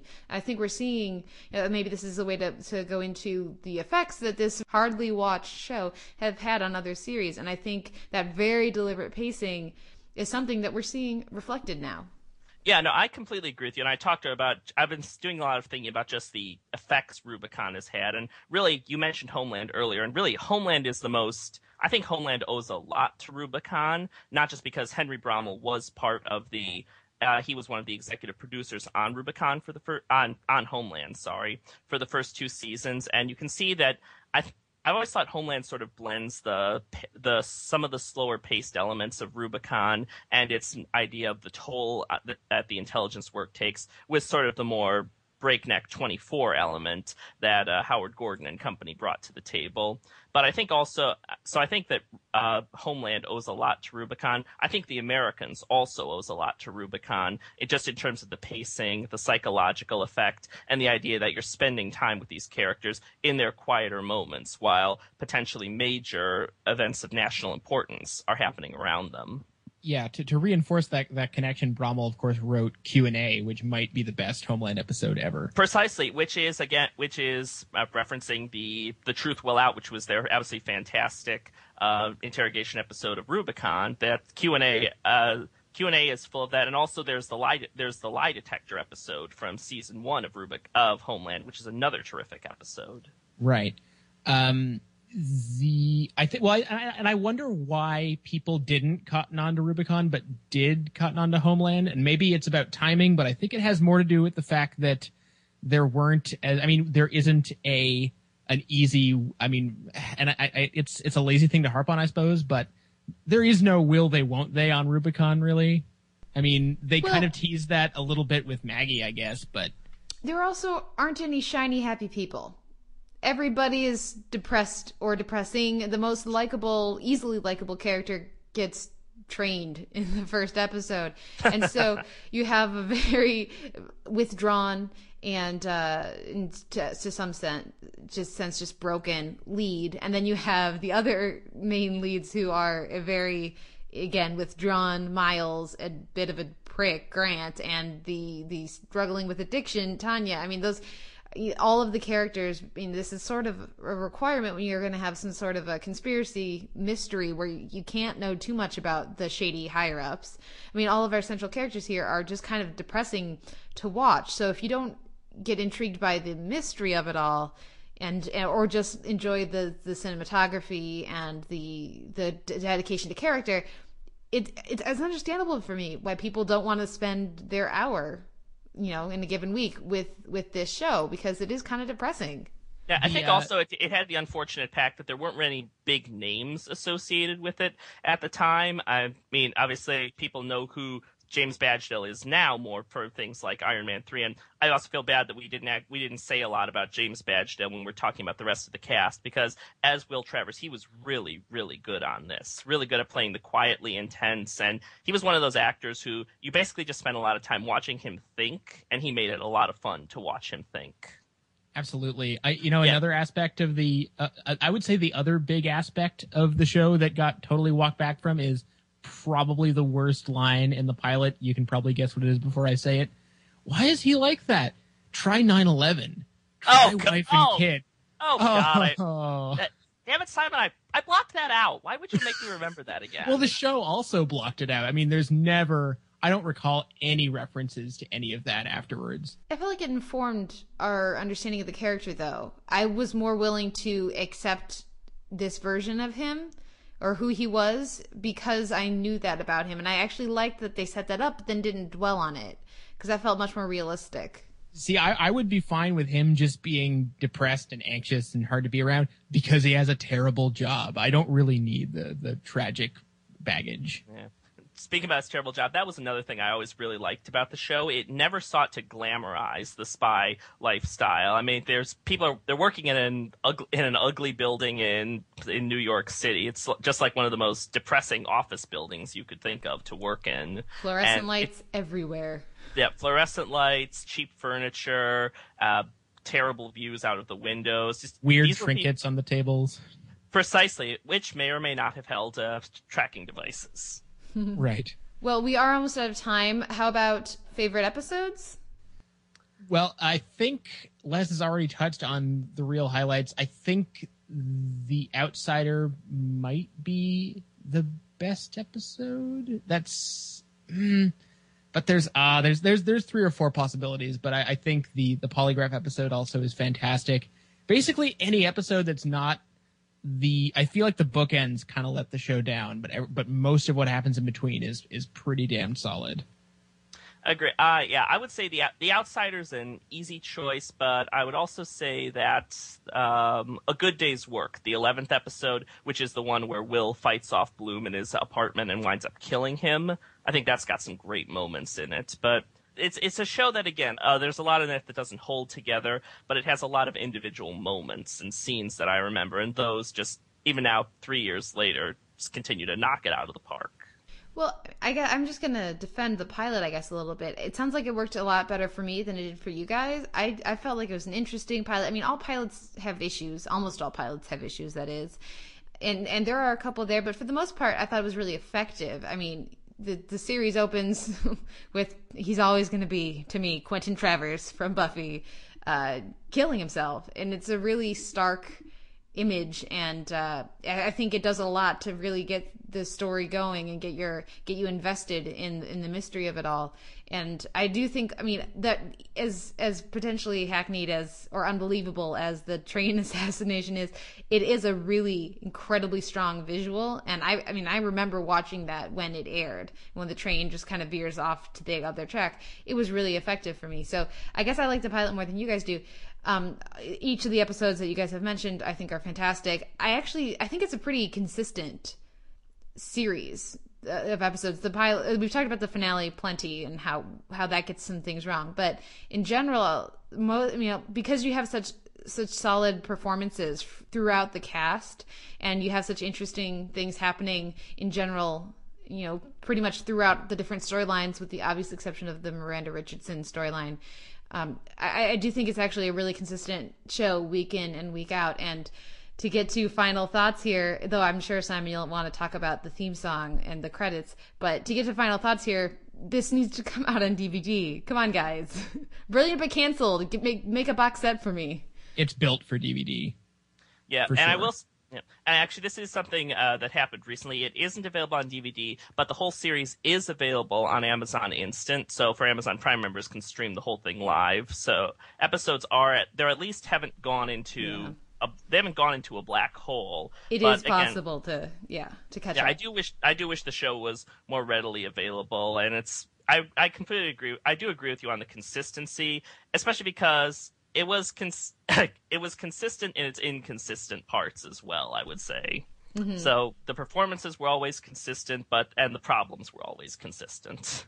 Yeah, I think that's fair. 2 quick last thoughts. Yes, the intro and theme music are fantastic.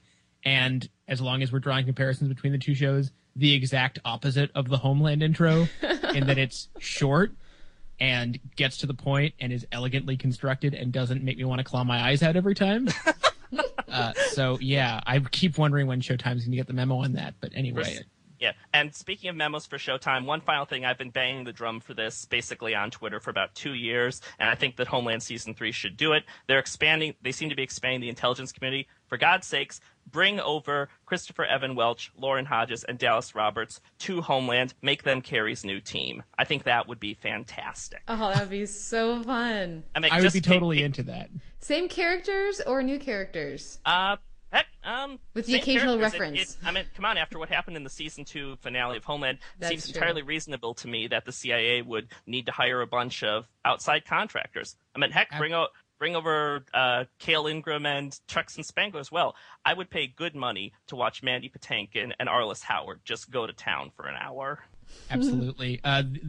Final thought. Is this the show that started Michael Gaston on doing the Michael Gaston role? Perhaps. Because I swear I've seen him do that role in 3 or 4 shows now. Who's Michael Gaston on this show again? The guy who plays Bloom. He also did the same role basically on Terriers. Yeah. Oh, yes. This is a sign that I need to rewatch the entire series again, because I sampled a few things and it's just reminding me how good this show was and how it really does deserve more credit than I think it gets. Absolutely. Well, thank you, Les, so much for coming on. Where can our listeners find you online? Well, you can find me online. You can find me on Twitter at twitter.com/LESISMORE909. That's twitter.com/LessIsMore909. You can find my writing at avclub.com, where I'm currently, speaking of classic shows, I'm currently working through a series-long watch of Wonder Falls. And you can also find me at thiswastv.com. Great. And thank you once again, Les, for coming on. And thank you, everyone, for listening. We'll be back next week with another episode of The Televerse.